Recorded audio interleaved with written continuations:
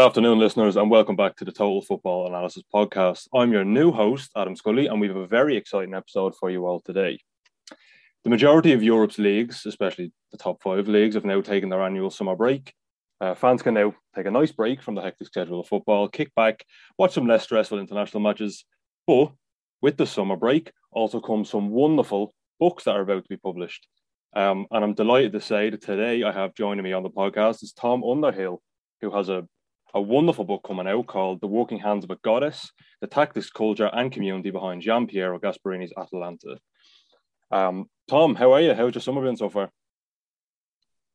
Thank you very much for having me on. Yeah, good. It's now that the season's finished, there's a natural kind of detoxing for a few weeks, but then naturally you kind of start looking ahead to the next one, and starts getting the juices kind of flow in to watch actual kind of not necessarily international football again. But yeah, it's been good. I've been doing some work in cricket as well, which is always handy to have over the summer. Nice to do something like take a little bit of a break from football as well, get a different kind of perspective on stuff. But yeah, no, all good. So I wanted to ask, because of course, I mean, unless I've got this wrong, you're not from Bergamo, so I want to know your inspiration behind writing such a niche book about such a niche team from Italy. So I want to know your inspiration behind it.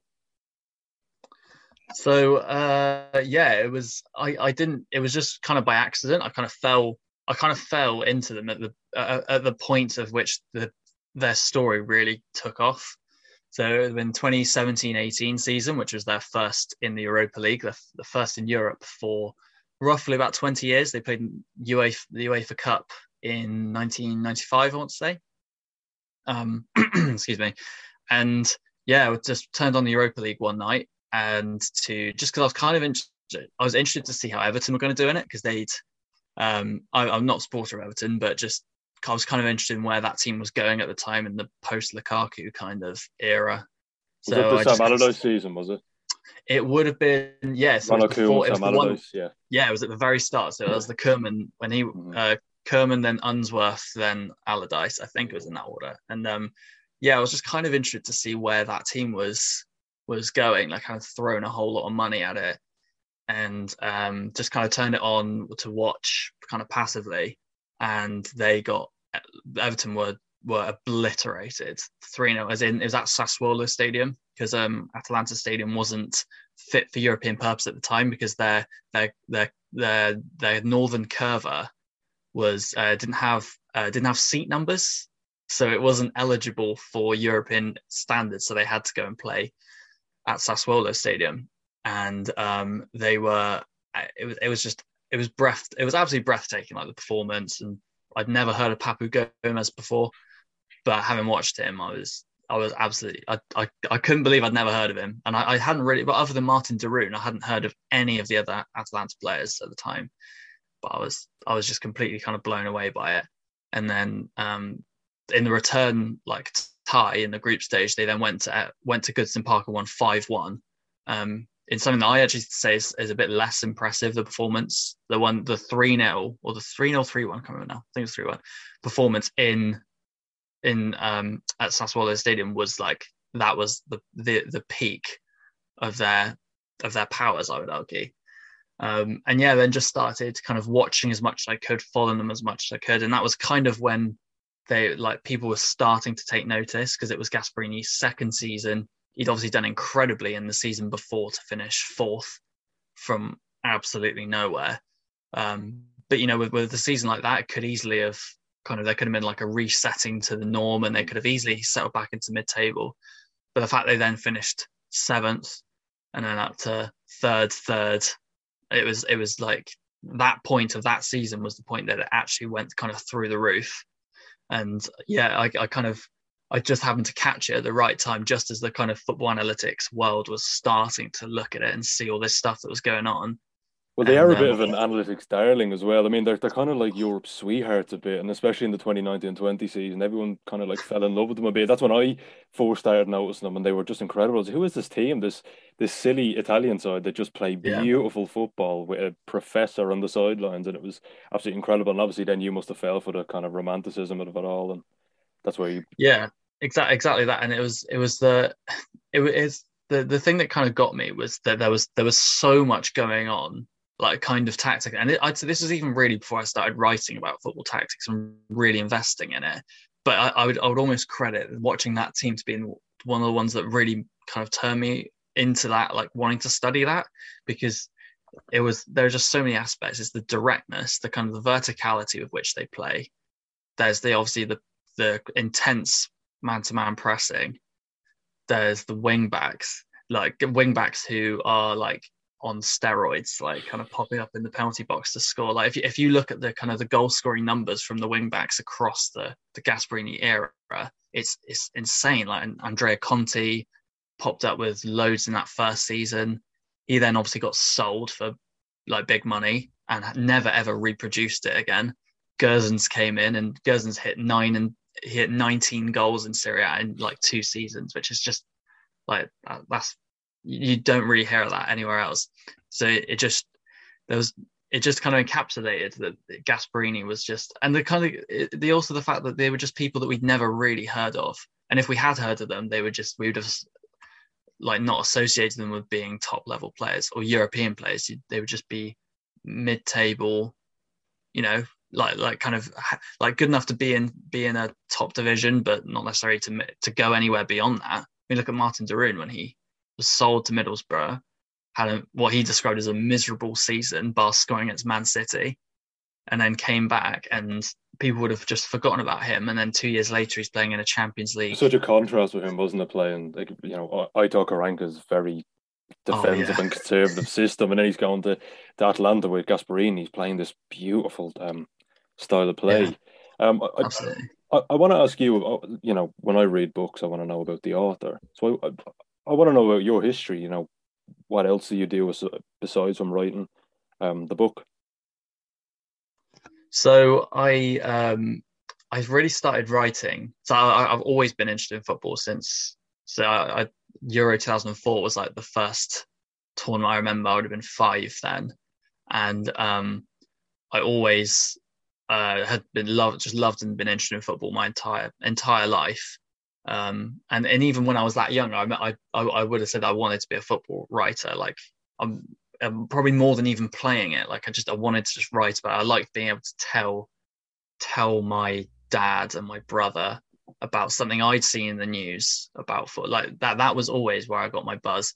And naturally, I think when you kind of go through your kind of school years, you forget that there could possibly be a career in football, because I think you kind of always think that it's like it's far-fetched, or that it's so competitive, and you kind of start to defer away from it a little bit. And I was at university where I did a geography degree, which I loved and like really gave me a lot of skills. And kind of just towards the end of it, I started to have a bit of an epiphany where I was sort of thinking like, where I'm job-wise, what am I gonna do? Because there's no, geography is one of those subjects where it's like teach you a lot of stuff, but there's no direct kind of career after it. It's like you have to use those skills to then go and be a bit creative with what you want to do. And talking with friends, it kind of about what I should do, it just occurred to me that I had to get into writing about football. That was the only thing I wanted to do. So I just started practicing writing things that I wouldn't share with anyone, just keep them saved on my computer, almost like a little bit kind of shy, a bit kind of embarrassed to show it. And then just started getting them published, and co-founded a website called First Time Finish. It's an excellent website, by the way, for any listeners. It's genuinely a fantastic website. I love it. Oh, thank you. Yeah, we're very proud of it. Two like incredible writers like alongside me. We founded that during lockdown, and probably helped by being in lockdown. And I then went on to a master's degree where you have like a bit of free time, so we could like really channel a lot into the website.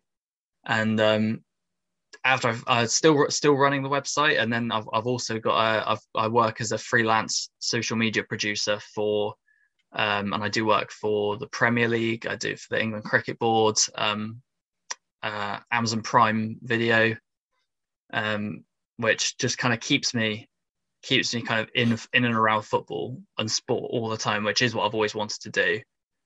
My passion will always be writing and the creative and the like kind of telling a story and a narrative. That will always be my passion. But that work in kind of social media does really give you a different perspective in about how to reach people, and also how to publicize and how to kind of advertise yourself.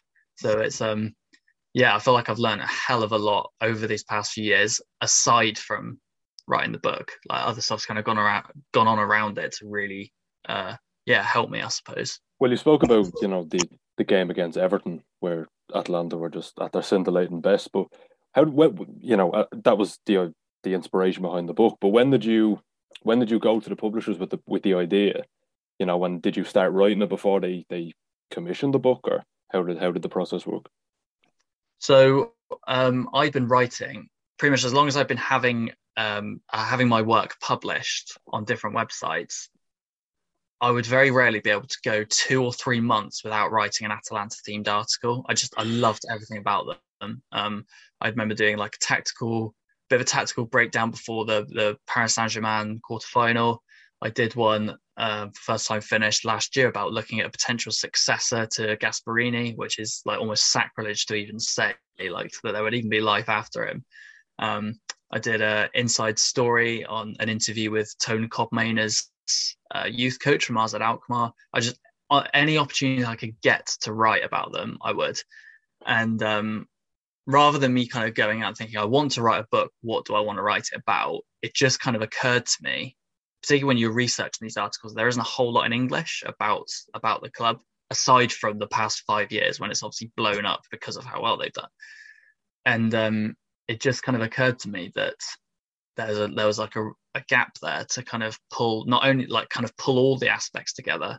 There's the tactical, or like the kind of the title says, the tactical. There's the culture of the club, also the culture of the city, which is absolutely integral to everything that Atalanta stands for.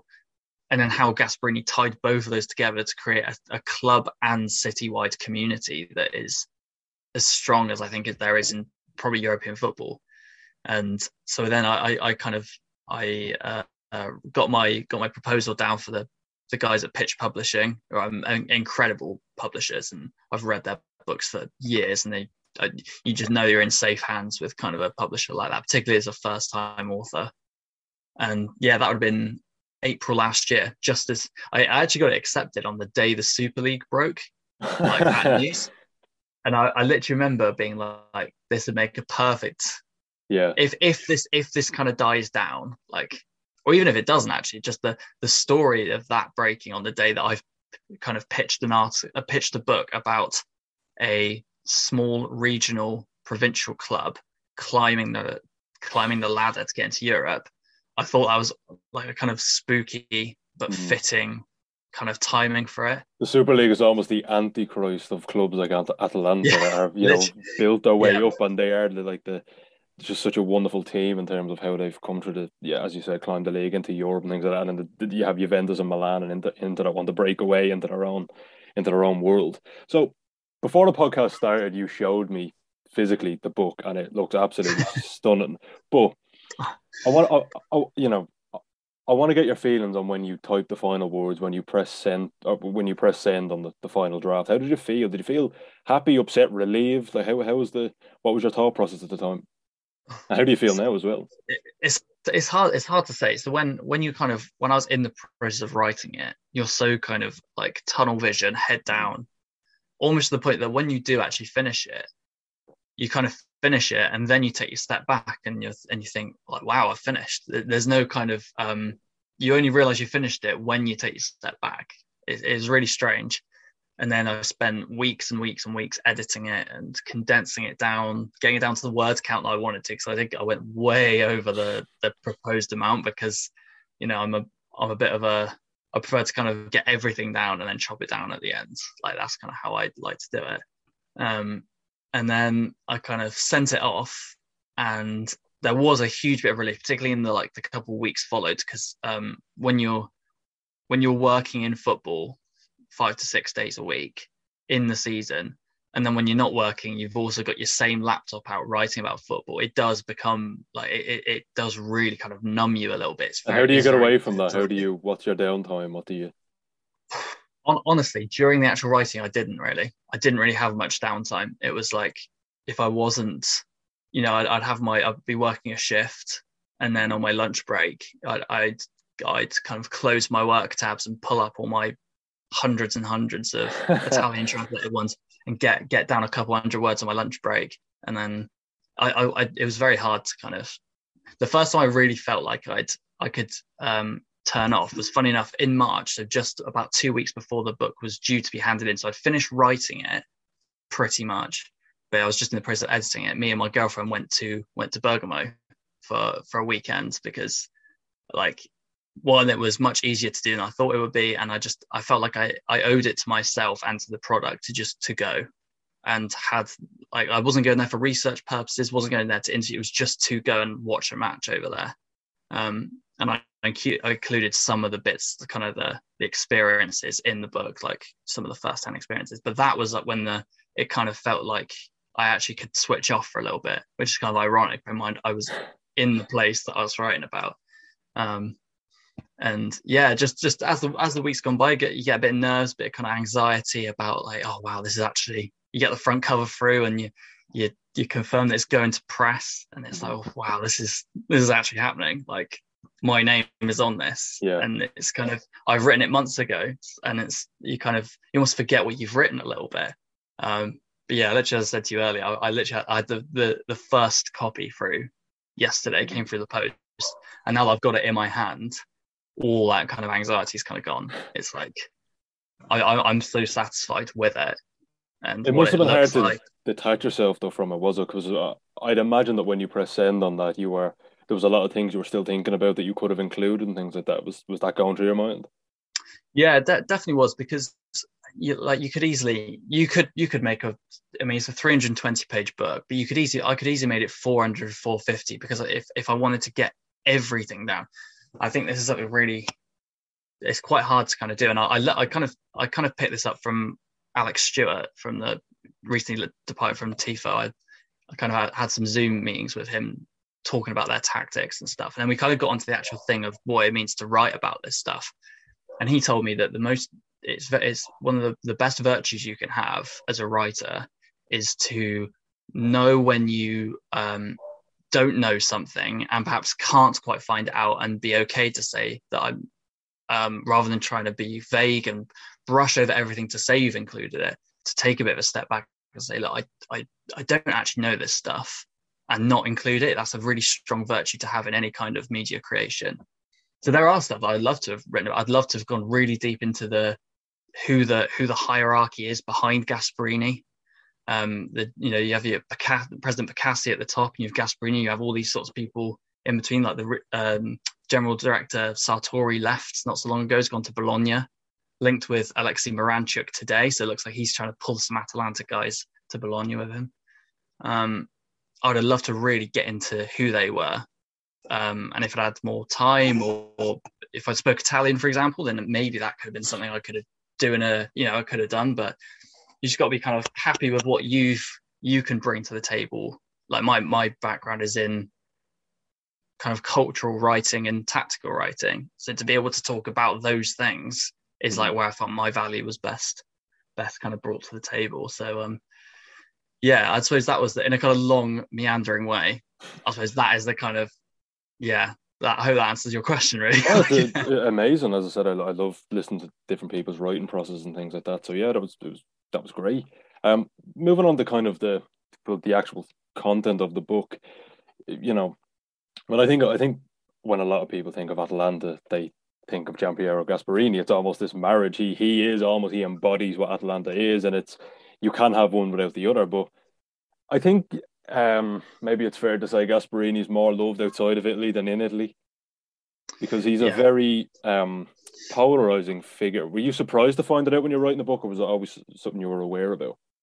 Yeah, I didn't really, before I really got into interviewing people in and around Italian football and people who work in it every week and who follow it, which although I'd watch Atalanta as much as I could before writing the book, I wasn't fully within it. It was only through the process of writing the book that I could actually kind of, you start joining kind of almost like Twitter circles, and you start hearing all these different opinions and stuff.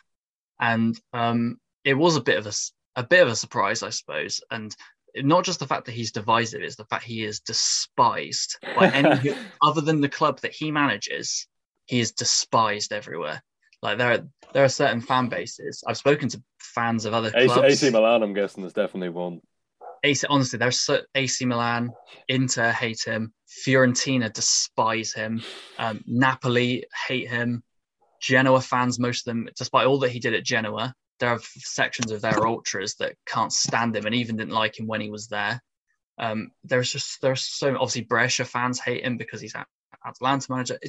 Sampdoria because of his links to Genoa. It just goes on and on. Almost half the league would say, like, if you spoke to their fans, they'd say, I really respect what Atalanta have done and I really like them, but I can't get behind it because I just want Gasperini to lose.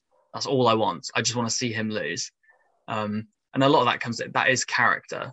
That is he's a very brisk kind of, there's certain bits of Mourinho with him. And Mourinho has huge respect for him. When Mourinho was Inter manager, he said that Gasperini's Genoa were the most difficult opponent he played in that 2009-10 season. He said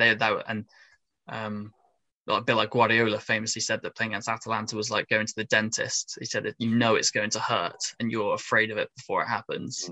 So he's hugely respected for what he does on the pitch, but off the pitch, against Milan when they won 5-0 and he danced on the sidelines, and that forever. I mean, they hated him anyway because of his Inter links, but that was unforgivable, like basically unforgivable to them. He's he is a moaner. When I went to go see them a few months ago, it was in a 0-0 draw with Genoa when in a period where Atalanta were really struggling. Like they only won 2 home games from about November to the end of the season, really struggling at home. And they were in a poor run in general at the time, and Gasperini had gone about 3 matches without speaking to the press after he'd done like a blackout because he knew he was going to get fined and banned. And he is a furious individual. Like he is constantly screaming and shouting at the referee. He's out. He's a bit like, he's got bits of Antonio Conte about him. He's constantly out of his technical. He's throwing his arms. He's shouting at his number 2. I think unless he's with your team and giving your team what you want, I think he's certainly someone that other fans love to hate. Sure, certainly in Italy. Yeah. And in the book, you go in depth about his tactics and things like that. But his coaching background is quite strange because when he was at Juventus for a period of a decade or just under a decade, there was managers. There was, I think, Marcelo Lippi was at the club and Trapattoni, if I'm not mistaken, maybe towards the start. And then all of a sudden he goes on to kind of play some of the most beautiful football in Europe, where you think he'd be more of a, I mean, not to sound stereotypical, but Italian football was very tactical and pragmatic, I'll say, or conservative back then. So so talk us through kind of like his tactical setup and his coaching background a bit. I think is really fascinating to really get to know the man behind the team. So I suppose the Juventus link is quite important because it was the 3 coaches, the 3 main coaches that were at Juventus while he was in the Primavera setup, which he was for over a decade. He's a decade as a youth coach. They're huge, and they won regional cups. They were hugely successful. But the 3 main senior coaches at the time were Lippi, Trapattoni, and Ancelotti. In themselves 3 very different Italian coaches. And he then went to Crotone, which at the time was a almost like a bit of a feeder club for Juventus, for their academy products, for their youth coaches to kind of go on and take their step to kind of to cut their teeth in senior football. And he kind of had 2 spells. He had 2 spells there and got them promoted, and obviously that's then what caught the eye of Genoa. But and that was where he kind of developed this 3 at the back system, which you kind of think 3 at the back in Italian football, and certainly from the 90s, you would have assumed it would be kind of based in Catenaccio, looking at the Trapattoni systems and stuff like that. Whereas not necessarily like the Antonio Conte 3 at the back.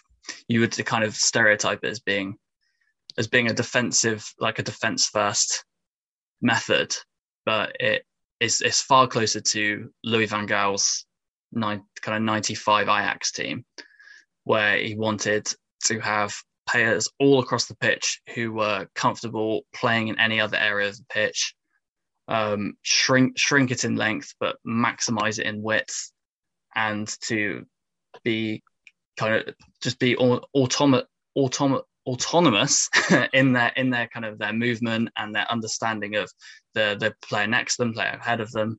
They're the absolute kind of principles of Gasperini's play, and that's before you even get into things like pressing and kind of funneling play out wide and grouping up to kind of turn the ball over out wide to leave a kind of central attacker free in the middle to follow the referee round. So that was his principles have been like firmly based in Dutch football rather than Italian, and it's why I think why they caught the eye so much when he took over at Atalanta and started to build this amazing team. Is it is kind of un-Italian. There's not much Italian presence within the team. In 2019-20, that incredible season where they finished third, could have won the title about 4 games before the end of the season. They technically could have caught Juventus. It was never going to happen because of the run of games, but technically could have done. They scored 98 goals, which was the most in Serie A for 60 years. And they didn't have one Italian goal scorer. The closest they had was Rafael Toloi, who's an Italian international, but born in Brazil. Mm-hmm. So there's a lot of and then the pace with which they played.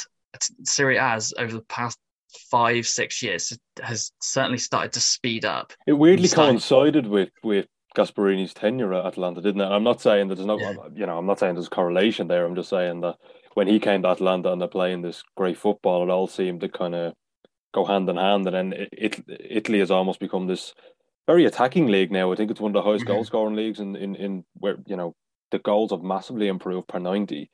So it's just strangely coincided. And I think as well that obviously there seems to be quite a comparison that people make between maybe it's a lazy comparison, so apologies if it is, but people make the comparison between Gasperini's man marking system and Bielsa's.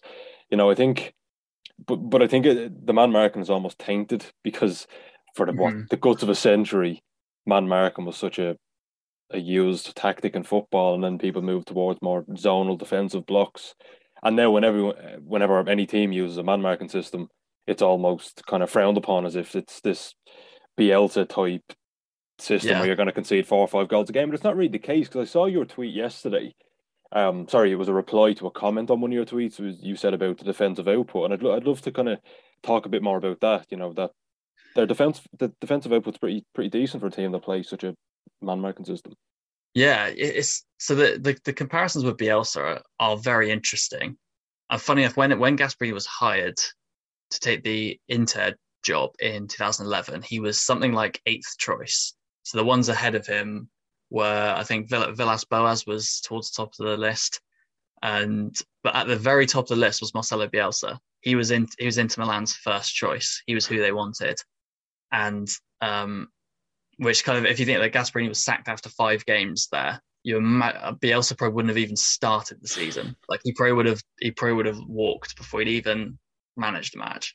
But the issue, is there are certain similarities with Bielsa, but that is only in the fact that there are elements of man-to-man pressing. Gasperini is certainly not as total in it. He doesn't have with the Bielsa style where it's like you follow your man wherever they go, and the kind of the +1 rule and things like that. Gasperini is his Atalanta is slightly more nuance to it than that. It's in the sense that they do press man-to-man, but really that only comes to the fore in the midfield and defensive thirds. In the final third, the front three are really used to to cut off passing lanes rather than kind of win the ball back through a turn, like for a tackle or a turnover. It's in the middle third where you have De Roon and Freuler, the 2 of the most intelligent central midfielders we've seen for a long time in terms of their understanding of space and like putting all ego aside to just do their job and eat up the ground. That's where you see them like really snap in and press man to man. So I think that there are some similarities, but I think as comparing any disciples of any philosophy, if you dig into it close enough, in the same way that, like, if you look at, I can't speak, I know enough about it, but if you look at Ivan Juric's Torino and his Hellas Verona side, obviously he's the Gasperini disciple. He was coached by him at 3 different clubs. He was his assistant manager. He is like Gasperini 2.0. I'm sure you can find nuances within that are different. Well, I wrote an article, I think, back in January for Total Football Analysis on the website, and I focused specifically on the press, and I was really amused, and I'm really interested in the fact that how similar it was in terms of the man marking. And there was, I think they played a game against Inter, and I remember that the left centre half of the three was near the final third pressing. I think it was Brozovic or Vidal or whoever it was at the time. I can't remember. Yeah, so truly fascinating. Do you say that? You're right. It is quite similar. I want to ask you as well, because you touched on it earlier, and I had this question written down that I kind of wanted to say to you more towards the end. But who do you see as his replacement? Because as you said, he is Atalanta and he kind of embodies what they are. And how do you replace him? What does life look like after Gasperini for Atalanta? It's really hard to say. It's it looks like he's going to stay for another year, which is, I mean, go back a few years and President Bacassi said that as long as Gasperini wants a job, he will always have a job here because of all that he's done. There are just certain little things, certain kind of developments that are happening at Atalanta that's starting to irk Gasperini. You know, they've got the new American owners in, which we don't really know what that's going to look like in terms of how they're going to sit within the hierarchy and make influence like transfer decisions. The sporting director, has left for Bologna. This is an ecosystem that's been built around Gasperini, and Gasperini's a very difficult man to keep happy, but they have kept him very happy. There are certain instances, like he was furious about when they sold Alessandro Bastoni for 35 million euros, despite the fact he only played about 3 appearances under Gasperini. Gasperini was furious that they hadn't invested that money properly, and they kind of responded to that by giving him the freedom of the city and, you know, like reminding him what he'd done, and kind of bit of a kind of ego inflation there, I suppose. But there are certain rumblings that he's just starting to tire a little bit. And when Napoli fell away in the title chase this year, there was talk that he might replace Spalletti, which I think his time at like a top team is probably done, just because I think everyone is aware of what it takes to. He's not a manager you can bring in who's going to bring success straight away. It is like a huge long process, and he's 64 now. So like, if you're going to bring him in, there's no real point if you're not going to see the fruits of what he produces. As for who would replace him, I mean, Ivan Juric is the natural, like the natural kind of heir, I suppose, because he's his disciple. He would come in and play a very similar system. He's coached I mean, not the most popular player, but guys like Matteo Pessina played under him a few years ago. So I suggested in that article, I said Pellegrino Matarazzo of VfB Stuttgart. Obviously not had a good season at all, just gone, but the one before that was produced incredible things with that Stuttgart. And there are some similarities again in like the verticality, producing like remarkable kind of numbers out of players that had been very inconsistent before. Guys like Koulibaly and Silas and guys like that, and Sasa Kalajdzic when he came through. Just there are certain similarities there that I would kind of I could see working. But honestly, it would be hard for anyone to ever come in, and because he's the greatest coach in their history. Like no one could ever. It doesn't matter who you bring in. I don't believe any manager could come in and take them to the next level. I think the only natural thing would be to whether they could sustain it, or whether there would be like a gentle settling down into a new norm of finishing 8th and 9th, finishing in and around Fiorentina and kind of in and around Lazio and Roma, as opposed to we finished 3rd however many times under Gasperini. Who are we going to bring in to take us to a title? It's not possible. It's not possible. I want to ask you, you know, obviously everybody sees Atalanta's how incredible the football is, and it's quite I'm sure there's a lot of teams around Europe that would love to have that style of play for their side. But does Gasperini work at any kind of other league or outside, obviously outside of Italy, or even kind of a top side in the top five leagues? Does he work? Because as I said, it feels kind of like it's a perfect marriage at the minute, but he's given the type of man he is, and he's had a lot of fallouts as well. And I'm kind of segueing also into the Papu Gomez situation here. But do you think he works in any other league outside of Italy? Sorry. Not really, and I don't think that's entirely just on him. I think you can see that there is a theme of coaches and players within Italy not really wanting to leave the country. I mean, look at the rumours about Gianluca Scamacca at the moment, and the fact that Arsenal would be able to lump a lot more money at him than Inter would, for example, on wages, but he doesn't want to go because he loves living in Italy, and it's his dream to play for an Italian team.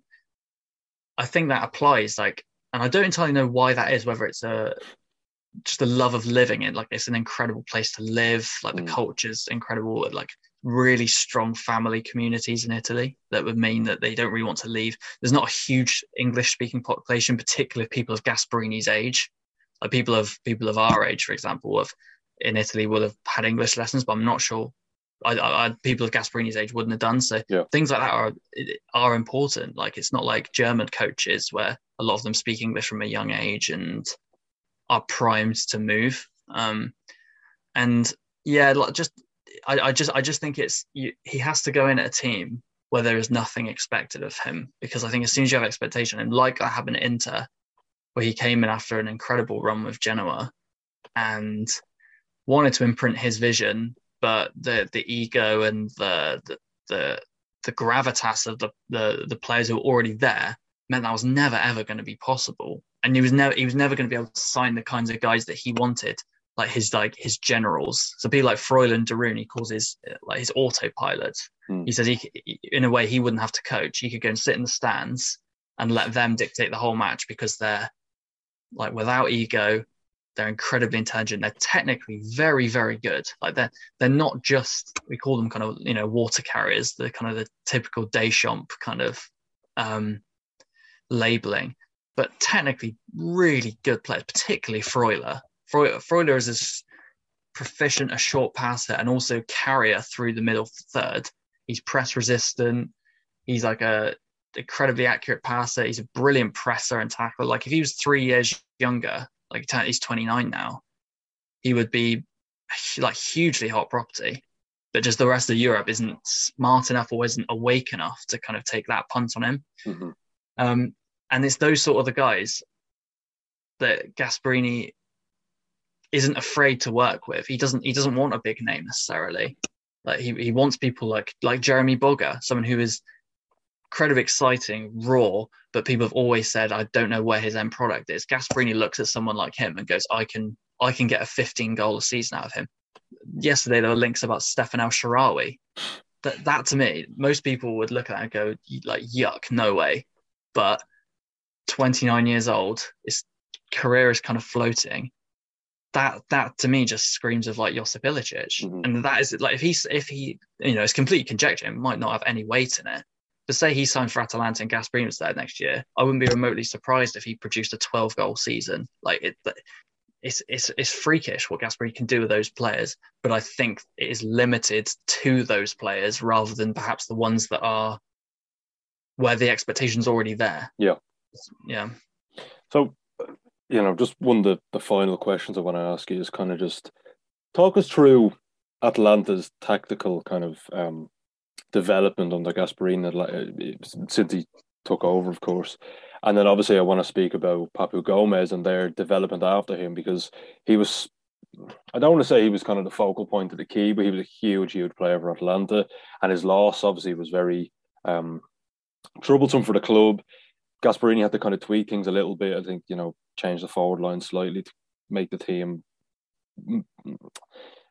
different, because as I said, your kind of key player isn't there anymore. So talk us through the tactical development from when he took over in 2016 onwards until now. So when he arrived, they played 5 at the back. And I say 5 at the back because it was a very defensive low block system under Eddie Reha, who's now Albania manager, and Papu featured in that. But he was more of a second striker, or as like a like a left midfielder who would tuck in because they were defending all the time. And it was really turgid, really like there was nothing that could feasibly transition easily from that system to being a Gasperini system. And he went in and he struggled. He flicked through formations quite a lot at the start, and the wing backs at his disposal at the time, he had some very young ones. So he also had Leonardo Spinazzola and he had Andrea Conti. They were the two young ones. But then the rest he hadn't quite worked out the rest of the team, so he ended up trying to play those as wingers. And then he had Boukari Drame, who he'd brought with him from I think he'd actually been at Sevilla, but he'd worked with him at Genoa. And then he also had Christian Raimondi, who was club captain, stalwart. And they were playing them as wing backs, and neither of them have the legs. They were full backs playing as wing backs, and you know that when you see that and it goes wrong, it just looks. It's like if you see now that Ben Davies has become a fortified central defender, if you played him at wing back now, it would look horrible. Yeah. It probably just wouldn't look right. Absolutely the same with these two, and it didn't look right. And eventually, after having reassurances from the board that he was going to be backed and he wasn't going to be kicked out, that they believed in him and that he had full access to, use the kids, use these young players that we have in our academy. He defaulted to having Spinazzola as his left wing back and Andrea Conti as his right wing back. And as you get with teams that have no expectation on them, they were able to play almost solely on the counter. So their possession stats were very low. Their passing accuracy was very low. But they would sit fairly deep. I wouldn't quite call it a low block, more of a mid block, but they would wait and draw onto them, and then they'd explode forward in 3 passes. And the idea was that they would get the ball wide as quick as they could to Spinazzola on the left, combine with Papu, because as the sort of player that Papu was, that he would draw players with him, and then arc crosses to the back post where Andrea Conti would ghost in completely unmarked and score at the back post. That was like the archetype Atalanta goal in that first season, because no one was suspecting it. No one had seen that Andrea Conti could ever do that, because he was very young, and his only experience playing for Atalanta had been under Reja the season before. So there was no expectation that he could be a Marcos Alonso style or Gerson style left, right wing back. And that produced a lot of goals, and obviously they finished 4th. And gradually, as you get these teams, the rest of the league starts to wise up to them. So you start seeing their possession stats go up, and that requires a different way of how you have to play. And Conti was obviously sold. Spinazzola stayed a season longer, but was ravaged by injury, so you didn't really even get a second season out of him. So they had to find new ways to use the wing backs, and the product of that was they had the Conti replacement was Gersons on the other side. Really, he was like the bulldozing, get into the box and score. Doesn't offer a whole lot in possession. It's all off the ball, and kind of offering mechanisms to get out of pressure and to move the ball at the field. That was as Gersons' kind of his selling point. And then on the right, they brought in Hans Hateboer, who a lot of his stuff was on the ball. Not a flashy player, but tall, strong, comfortable passer, would move inside to combine with Freuler and Darun very comfortably and almost be like another central midfielder, really. So those were really severe tweaks. And of course, what that then meant is that the way that they would attack would change, because there wouldn't be that direct 1-2-3 goal kind of. You would start to get more intricacies. And of course, with that, they brought in Josip Ilicic, who now had Ilicic and Gomez flanking Andrea Petagna at first, who was a typical focal point, like strong, didn't score a whole lot, but very, very strong, and would hold the ball up and would bring others into play. And he was obviously then upgraded with Duvan Zapata. And that trident was the best version, the best iteration of this Gasperini team. Mm-hmm. And it was more intricate because you had far more ways of getting through teams. It wasn't just through crossing the ball. You had Papu as a brilliant dribbler of the ball who would carry the ball through packed defenses. Ilicic has incredible shooter from distance. With wing backs, even if like Hateboer's he's not a particularly destructive wing back. He was never a great crosser particularly, or a great shooter. But if you're having wing backs wide, you're always going to have an overload in those areas. So that's always going to be a route for you. So that, and the product of that was you had huge, like you shared the goals out between Gomez, Ilicic, Zapata, Luis Muriel when he came off the bench. Gerdzen's popping up with nearly double-digit goals, and rather than relying on Gomez, you did have this like huge sharing of distribution of goals from really smart attacking players. And then kind of leading on to your other question about Gomez was that he was absolutely adored by the club and the city. Like he was captain after a season. He embodied everything that was not just what it was to be like Bergamaschi. It was also the Argentinian, what Argentinian football fans look in there.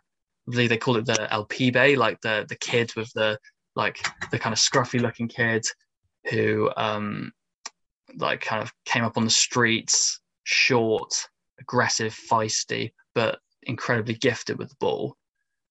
That is Papu Gomez. And I say that I think Papu Gomez is the closest, like the most similar player carrying the ball as you can get to Lionel Messi. Like the way they move the ball and the like completely untouchable. When it's probably the biggest compliment I think any footballer can get, especially an Argentinian footballer can get.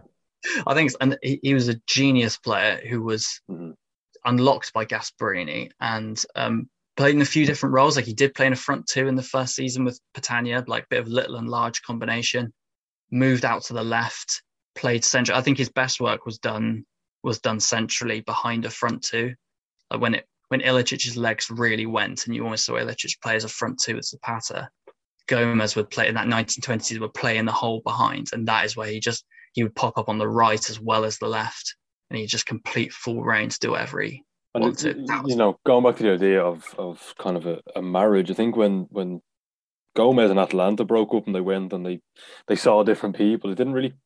Atalanta obviously managed to move on eventually. I think things were a bit ropey at the start, but eventually they grew into the 2021 season. I remember they had a solid end to it, but Gomez never quite hit the heights. I think it's fair to say when he left Atalanta, it was quite sad to see actually, because he was such a wonderful footballer in Bergamo. Definitely, like he was the pretty much that I think you could easily argue he was the best player in Italy for at least two of the 4.5 seasons that he had under Gasperini.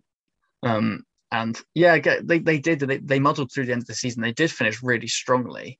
There was some luck involved with that in the sense that Ruslan Malinovsky stepped up and in a bit of a way that Gomez had years before, became pretty much between January 2021 and the end of the season. I think Malinovsky was probably the inform attacker across all of Europe. Like he was absolutely flying, like contributing a goal every game, way above his XG and his expected assists. So like it was he was running incredibly hard.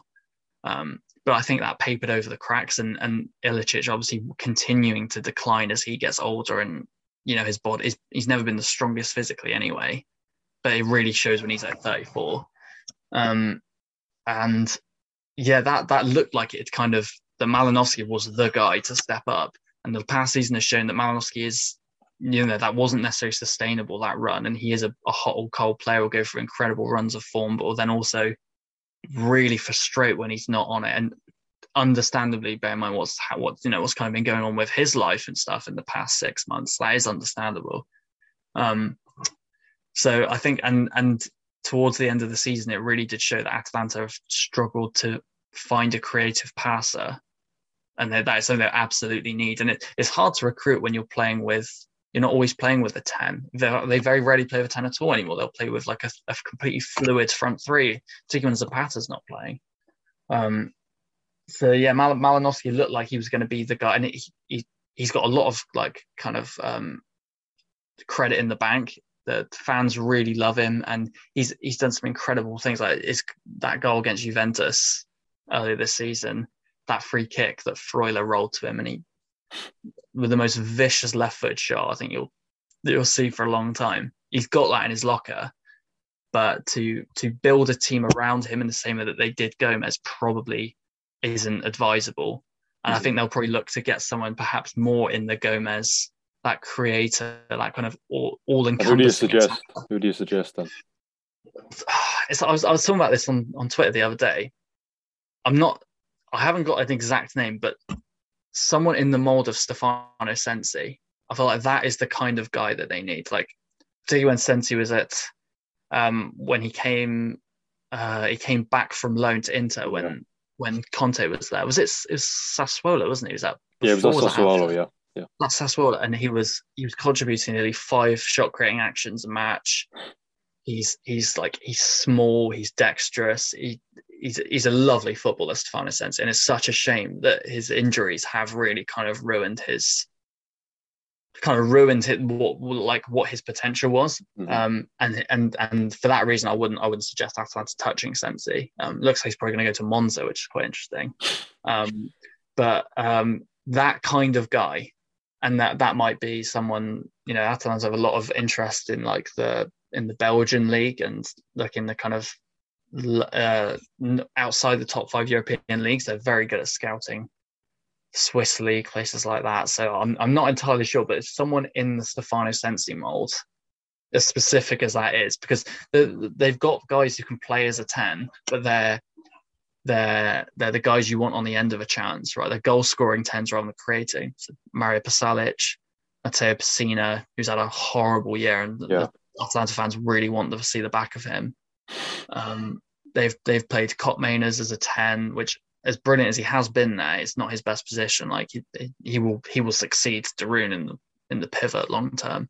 They just need someone who's a bit more crafty, and Malinowski as well. Malinowski is a phenomenal shooter from range, and he makes things happen.